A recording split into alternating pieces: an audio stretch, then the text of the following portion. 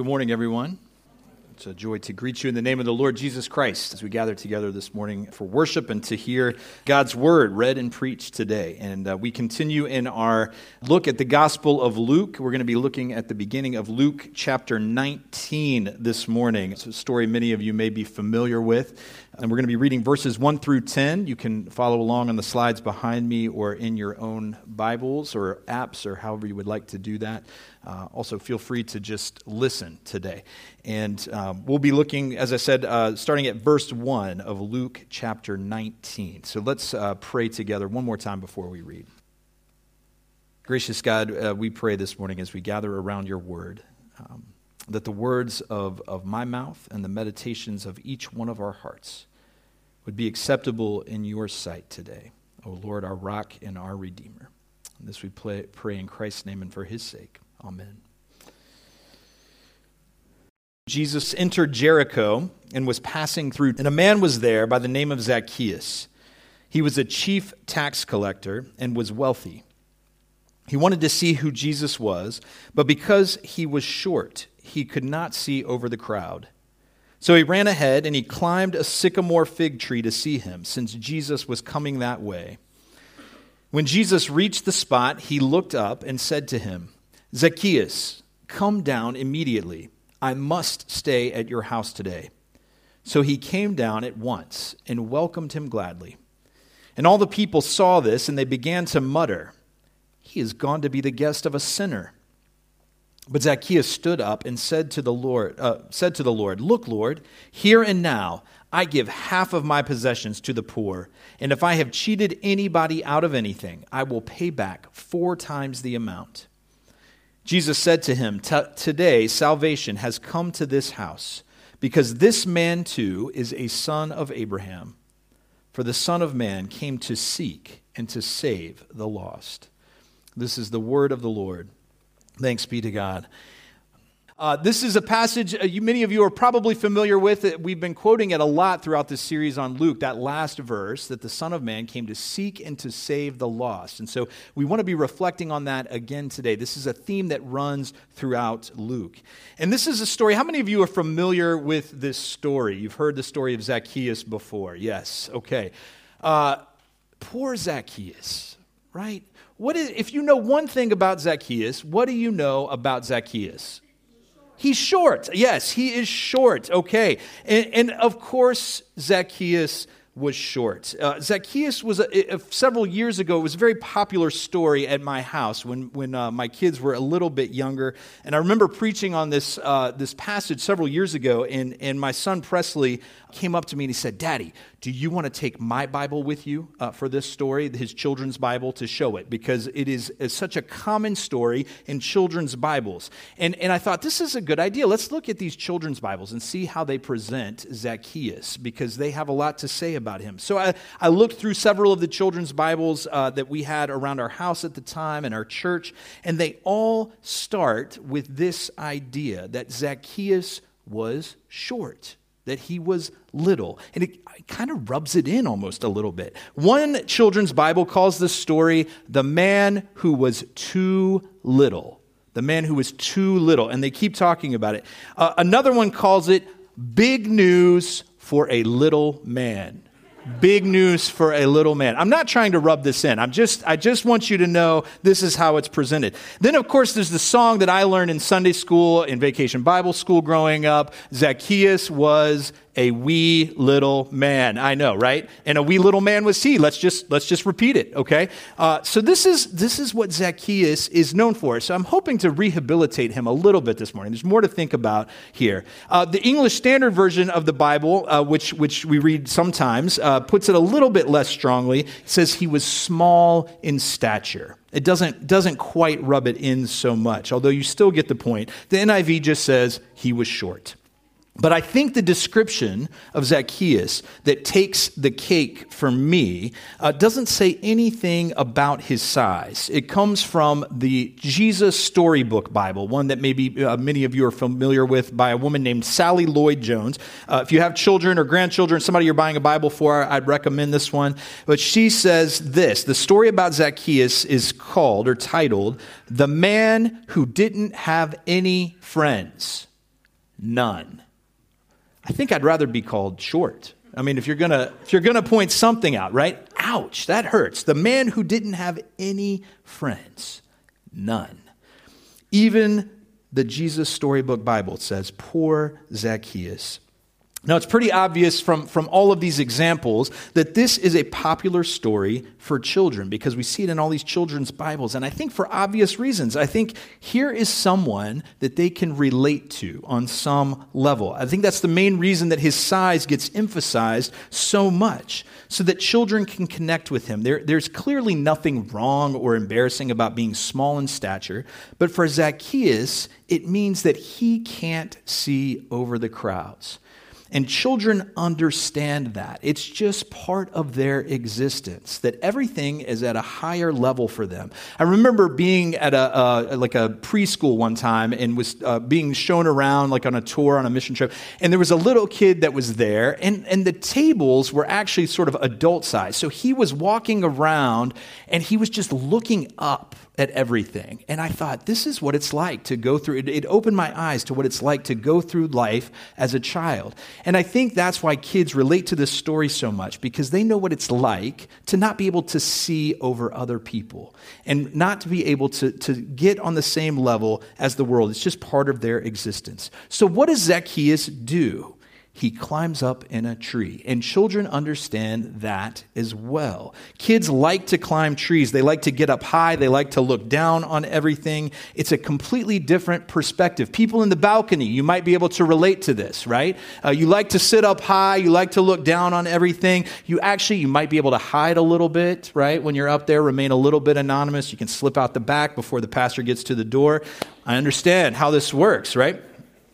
I remember growing up, when I lived in Richmond, Virginia, we had a huge tree in our front yard, and it had this nice big low branch that was just out of reach. And so I'd prop my bike up against the tree and climb up on the bike, and then I'd climb up on the branch, and I just thought I could see everything, and nobody could see me from up there. It was like I could see the whole world. So it was a little disillusioning when I went back in college about 10 years later and realized that the branch came up to about here, right? But when I was a kid, it seemed so high in the air. So this story is easy for children to relate to, and I would imagine for a lot of us, that's when we learned this story, when we were children. If you grew up in church, you probably heard this story as a child and took something away from it. It's one of those children's stories. We keep running into them in Luke. It's one of these stories that we are introduced to as children, but we don't always come back to as an adult. And so that's one of the reasons we want to come back to this today. And I would just take a moment to say that for all of you out there, all of those children's stories you learned as a kid, go back and read them as an adult now and see what you take away differently from them, because God has something in them for you as an adult, just like we do with Zaccheus today. You might be pleasantly surprised by what comes out of those stories. So Zaccheus, what does Zaccheus have to say to us today? Well, before we focus too closely on this story at hand, we want to pull back and look what is happening in Luke, because we want to remember that Luke is telling a story in his gospel. It's not just a collection of separate episodes. He's got a start and a finish, and all of the things that happen in between are part of this story that he is trying to tell. It's a story that begins with angels announcing the births of John the Baptist and Jesus. And it's a story that's going to end with the ascension, when Jesus is taken up into heaven. And we run into the cross and the resurrection along the way. The whole time, Luke is pointing at Jesus and saying, this is the man who is the fulfillment of all of God's promises. Everything God told Israel in the Old Testament is coming to fruition in the life of this person, Jesus Christ. From the very time that he's born, all the way till the time of the ascension, Luke is trying to point to him and say, look at this person. All of God's promises are true in him. This is why Jesus is really the answer to all of the questions we ask in Sunday school 80 to 90% of the time, right? You can say Jesus, you're probably going to be right, because Jesus is the answer to all of God's promises. And Luke is telling the story, and while we pick a section to focus on each week in our sermon, each passage is a piece of this story, and it's all building to the cross and the resurrection, which we're going to be looking at just a month from now when we get to Easter. The cross and the resurrection, the central event in all of history, is coming up soon in Luke's gospel.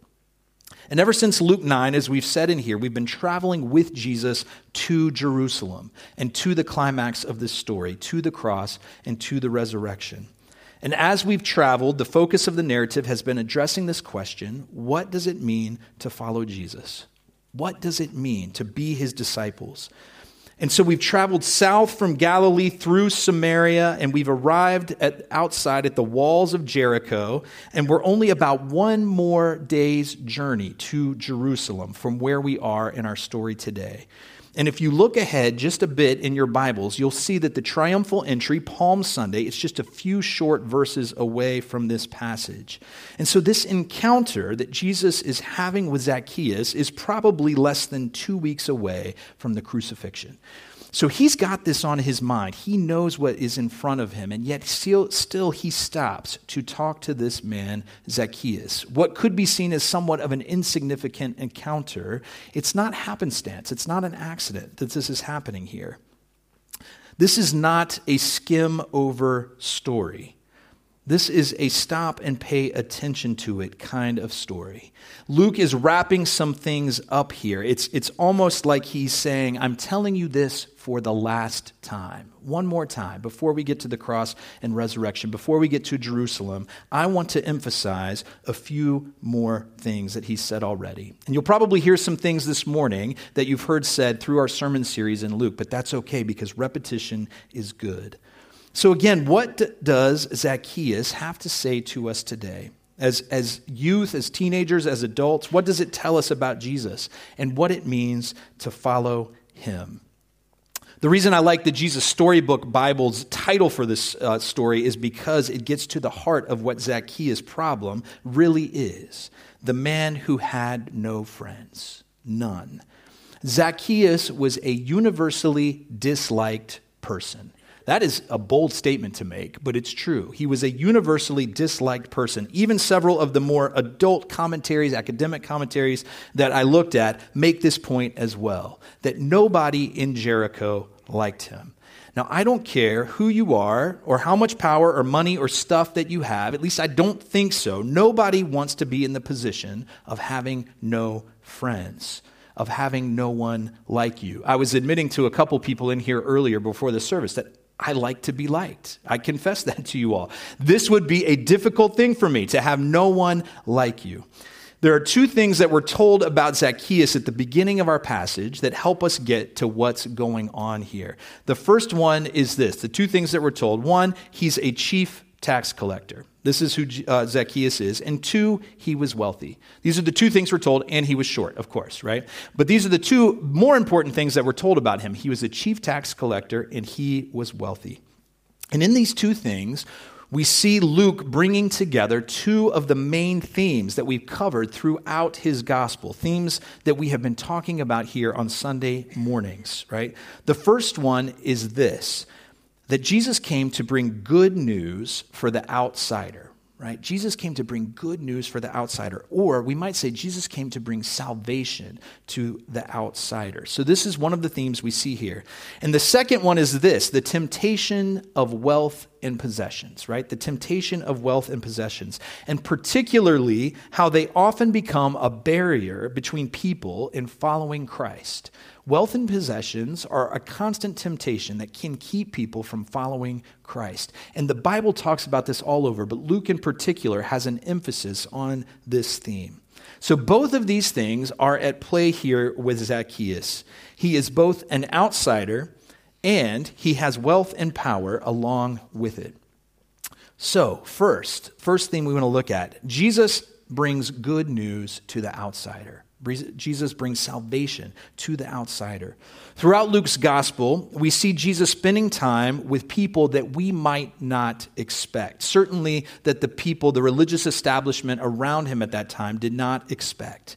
Even people that it was controversial or scandalous for him to associate with. And often he holds these people up as examples of those who have found faith.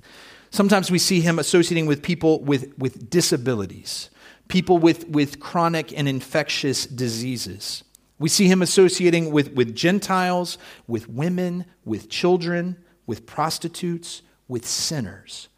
All of these are people who had low status in Israel at the time, who might have been considered outsiders, people that Jesus maybe shouldn't be talking with as a respectable rabbi. And tax collectors. Tax collectors. Tax collectors are talked about often in Luke, and they were considered to be outside of the boundaries of respectable Israelite society. And so to help us think a little bit more about tax collectors, because we have tax collectors still, right? But we may not think about them quite that way. But I want us to consider a commentary on them by a musical group from the mid-20th century called the Beatles. You might have heard of them. They were kind of a big deal. They had an album in 1966 called Revolver. And on that album, they had a song called Taxman. Taxman. So we're going to look at what the Beatles have to say about Taxman. Let me tell you how it will be. There's 1 for you, 19 for me. Should 5% appear too small, be thankful. I don't take it all. If you drive a car, I'll tax the street. If you try to sit, I'll tax your seat. If you get too cold, I'll tax the heat. If you take a walk, I'll tax your feet. Don't ask me what I want it for if you don't want to pay some more, because I'm the tax man. Yeah, I'm the tax man. All right. I didn't want to sing. Carol, I should have had you sing that for us. I know. When I was growing up, whenever in Sunday school we'd read a story about tax collectors in the Bible, whatever curriculum we were using usually sought to explain that in those days, back then, tax collectors were a particularly despised group of people. Somewhere along the line, I began to realize that maybe things hadn't changed quite so much. And I think that's what the Beatles are getting at here. And no offense to anybody who works for the tax system here. It's a perfectly respectable occupation. I'm just saying, in the United States, not everybody likes to get a call from the IRS, okay? Now, in all fairness, I did have my taxes adjusted in my favor one time, so they're doing good work. I appreciate that, okay? We should pay our taxes. Jesus says so. But we don't always like what's going on there. Tax collecting isn't a job that elicits a lot of affection and warmth for people, even now. So at that time, what made matters worse in Jesus' time was that the taxes were being collected for Rome, right? The foreign oppressor. And people did not like that. Tax collectors were seen as being collaborators with the enemy. They were seen as being traitors to their own people and to their own nation. And it was also a system that was prone to abuse. And tax collectors often collected more than they were supposed to simply for their own benefit. And everybody knew this was going on, but there really wasn't much they could do about it. So essentially, they are robbing the people, their fellow countrymen. It was like a big pyramid scheme, right? You had your normal, everyday, average tax collectors, and they would collect taxes from people, and then they would skim off the top. They would take more than they were supposed to, keep some for themselves, and send the rest on to the chief tax collector. And then the chief tax collector would collect from what they were giving him, skim more off the top for themselves, and then send it on to Rome. And this is a problem. And Zaccheus is a chief tax collector. So he's sitting at the top of this system, or at least somewhere at the top of this system, right? So it's true that tax collectors at that time were a particularly despised group of people. They were despised back then. So of course, Jesus reaches out to them. Jesus spent a lot of time with tax collectors. In fact, tax collectors are talked about regularly in Luke through Jesus' interactions with them or in his presentations with them. And always they are portrayed sympathetically to some degree. As far back as John the Baptist's ministry, early in Luke, that we are told even the tax collectors were coming for baptism. They're presented in a way that it's almost like these are the people we would least expect to want to come and be baptized. These are the people we would at least expect to repent. And yet even they were coming forward for baptism, signaling that they had faith and that they had come to repentance. And people weren't sure how to handle this. They thought, what do we do with all these tax collectors who are coming forward for baptism? What are we supposed to do with them? It was regularly an accusation leveled at Jesus that he would associate and eat with tax collectors and sinners. They were put in the same category together, tax collectors and sinners. And yet we see Jesus calls Levi, the tax collector. He comes to him and says, follow me. And Levi leaves everything and follows him. And he comes to be one of Jesus' disciples and even one of the 12. And you may remember the parable that Jesus tells of the Pharisee and the tax collector in Luke chapter 18. We looked at it actually back in the fall, not during this series this winter.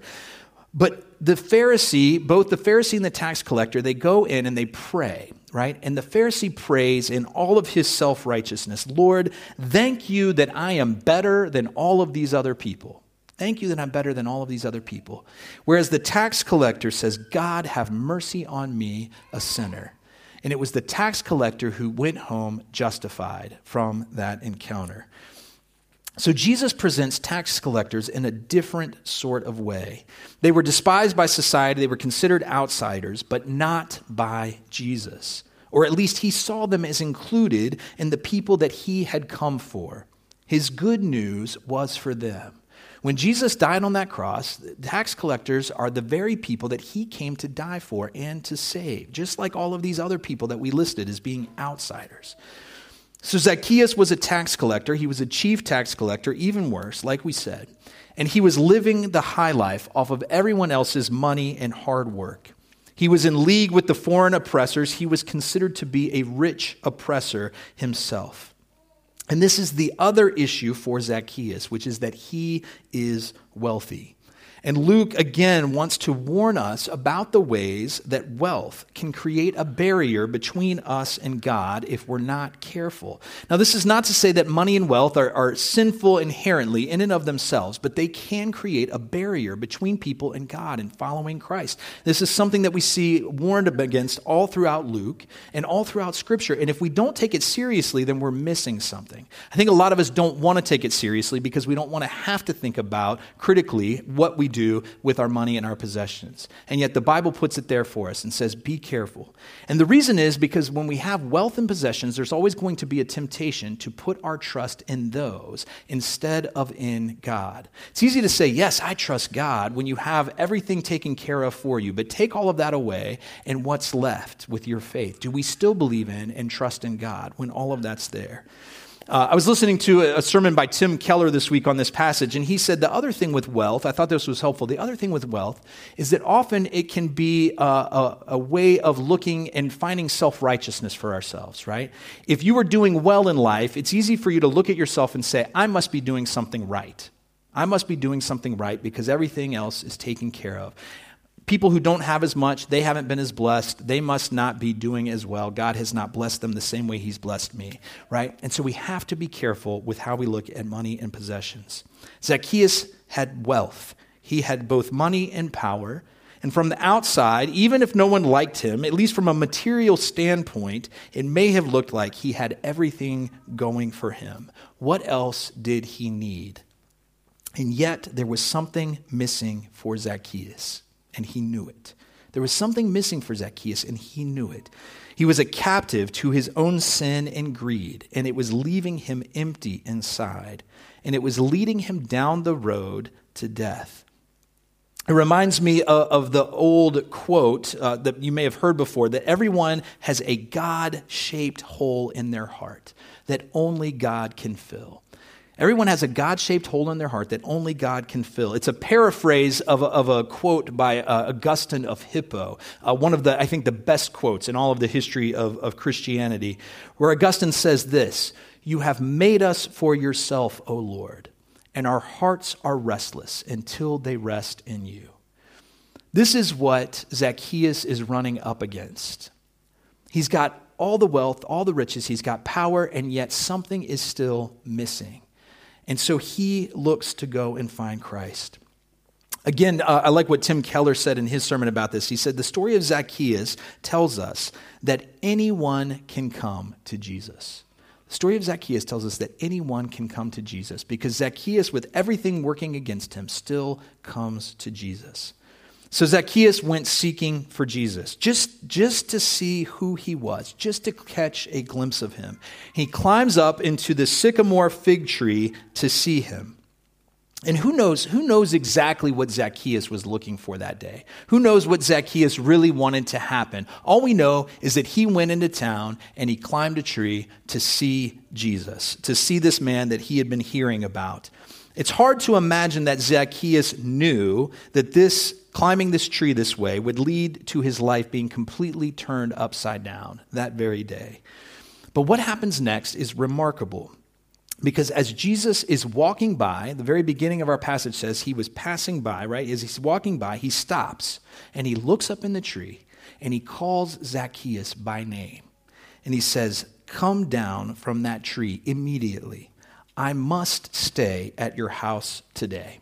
And there's several things to notice about how Jesus responds to Zacchaeus here, outside of the fact that he invites himself over for dinner. It might have been a little bit presumptuous on his part, but he does it, right? "I'm coming to you." He doesn't really invite himself to dinner. He just says, "I'm coming," right? "I'm coming to your house today for dinner." The first thing to notice is this must, this word must. "I must stay at your house today." And this is a word, we talked about this very early in Luke, when we talked about the different things to pay attention to, that there's a sense of God's purposes being worked out in the Gospel of Luke, that we hear Jesus must do this, or it is necessary for these things to happen. He uses this word a lot when he talks about going to the cross. The Son of Man must be rejected and must suffer and must die and then will come back to life on the third day. We're hearing that same word again. "I must stay at your house today." And this word tells us that what is going on here is part of the divine plan, right? This is not some coincidence that just happened to happen. Jesus is working out his grand mission in this encounter with Zacchaeus. Jesus didn't just happen to look up in the tree at the right time, didn't just happen to hear Zacchaeus up there and say, "Oh, what's that guy doing up there," right? He knows what's going on here, right? It wasn't even a matter of Zacchaeus deciding to seek Jesus out. This was always going to happen. God was working out his plan through this tax collector for a reason. So we see that there's a must, that this was necessary to happen. The second is Jesus' use of today. "I must stay at your house today." And in Luke, again, the word "today" is used to emphasize the immediacy or the urgency of what Jesus is doing.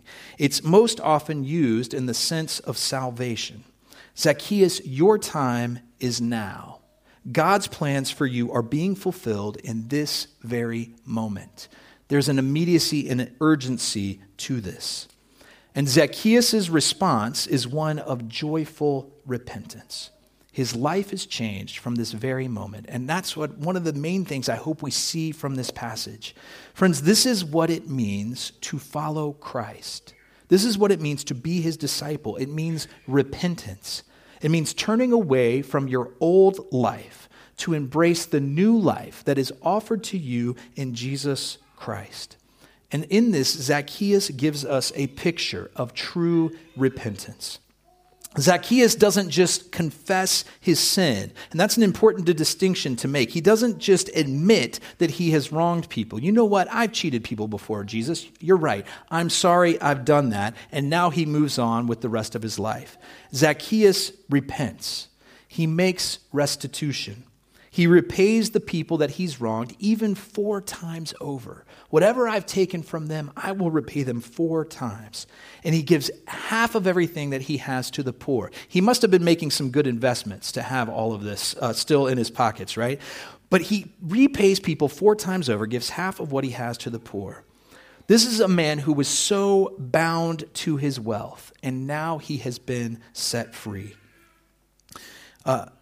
It's easy to find in Zacchaeus a foil to the rich young ruler who shows up in Luke just a couple of chapters before. If you're familiar with that story, it's a young man who comes to Jesus and says, "What must I do to inherit eternal life?" And Jesus says, "Go and sell all of your possessions and give your money to the poor and come and follow me." And the man walks away sad because he had great wealth. That's what we're told. And so in him, we see an example of someone who was still bound, who didn't repent, who couldn't leave their money and wealth and possessions behind to follow Jesus. Instead, in Zacchaeus, we see someone who did, who was set free. This man that we saw, the rich young ruler, was righteous in his own eyes and couldn't see trusting in Jesus for salvation rather than himself. But in Zacchaeus, we have a man who is eager and happy to accept what Jesus is offering him, forsaking everything else that he has. In the story of the rich ruler, Jesus said it was easier for a camel to go through the eye of a needle than for a rich person to enter the kingdom of God. And they said, well, then who then can enter the kingdom of God? And Jesus' response was, what is impossible for human beings is possible with God.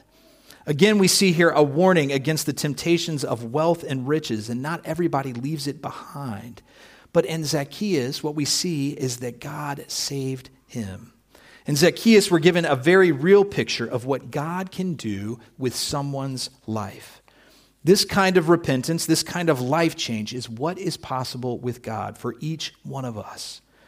And the question that comes to us from this passage is, what do we need to repent of? What is the sin that has a hold on your life? What is the sin that has a hold on your life that you need to leave behind because it is keeping you from following Jesus the way that you are called to do? And what would it take to repent of that sin? What would it take to repent of that sin? Not merely to confess it, not merely to just say, yes, I do struggle with this, but to actually turn away from it, to leave it behind in order to follow Christ. And even as you ask yourself that question, remember that Zaccheus changed in response to God's grace to him. He didn't deserve for Jesus to recognize him or to speak to him. He certainly didn't deserve to have Jesus enter into his home and bless him in that way. And you can see from the crowd's response that no one thought Zaccheus should have this honor. What is Jesus doing, going and eating with that sinner? It reminds me of what Paul writes in Romans chapter 2, verse 4. He says that the Lord's kindness is meant to lead us to repentance, right? It is the Lord's kindness that is meant to lead us to repentance. And this is what we see with Zaccheus. That Jesus doesn't come in proclaiming judgment over him, condemning him. Jesus comes with kindness and gives him grace and blesses him with his presence, recognizing that there was something in Zaccheus that was hungry for him. Zaccheus allowed himself to be changed. So friends, what I want to encourage you with today is to take your sin to Christ and to allow his grace to change your life. Ask him where you need to repent and ask him for the strength to do it. To close, I want us to look at what we learn about Jesus from this passage, because whatever else we take away from Scripture, we should always be looking for what God reveals about himself through Jesus Christ. And throughout Luke, like we said, we've seen Jesus associating himself with the poor, with the outcasts, with the sinners, those on the margins of society, often over and against those people with status and wealth and power. And Zaccheus isn't the first tax collector Jesus has spent time with, like we said, but he seems to straddle this line a bit. He is, in a way, poor Zaccheus. He's on the outs with everyone else, but he's also rich and powerful. And my point is to say that Jesus' call comes to the rich and poor alike. Jesus' call comes to the rich and poor alike, to the oppressed and to the oppressor. All are called to repentance. All are offered salvation. There is no one for whom God's grace does not extend through Jesus Christ. The call comes to put our faith in him and to repent and follow him. And this salvation is in knowing Christ himself and following him. Jesus tells Zaccheus, I must come to your house today. And later he says, salvation has come to this house today. Salvation has come because Jesus has come. And that salvation isn't just for the future, it is for now. Zaccheus has found new life in Jesus Christ, and he is experiencing his salvation in the present. His life will no longer be the same from this moment on. And finally, Jesus closes by saying that he has come to seek and to save the lost. At the beginning of our story, we're told that Zaccheus was seeking to see Jesus. But I hope what you've realized by the end of this story is that Jesus was really the one seeking Zaccheus. I think this is important, right? Jesus was really the one seeking Zaccheus. Jesus is the one who found him in that tree. Jesus is the one who called him by name. Jesus is the one who had compassion on him, who called him to repentance, and who saved him. And friends, this is the gospel. Not that we seek God and hopefully we find him, but that we are all lost, like we said last week. And God seeks us and finds us in spite of ourselves. And like the story of the prodigal son, there is a big party when anyone is brought home. So may we all be found and brought home by our Savior. Amen. Let us pray. Lord, I thank you for the life of Zaccheus, and that one day we might meet him on the other side of this life. This person that you called to repentance, that you saved. Lord, we thank you for the example that he sets for us of true repentance. And I pray, Lord, that you would shine your light into our lives, that we might see our sin, we might see the places where we need to repent, that you would convict us, Lord, so that we might turn away from our sin and follow you, that we might be set free in the same way that Zacchaeus was. We thank you, Lord, for your sacrifice on the cross in order to take our sin away from us, to pay for it, that you were willing to do that yourself so that we might know you and have eternal life in you. So, Lord, we pray that all that we've heard today, that you would apply it to our hearts and to our lives, and we ask this in Jesus' name. Amen.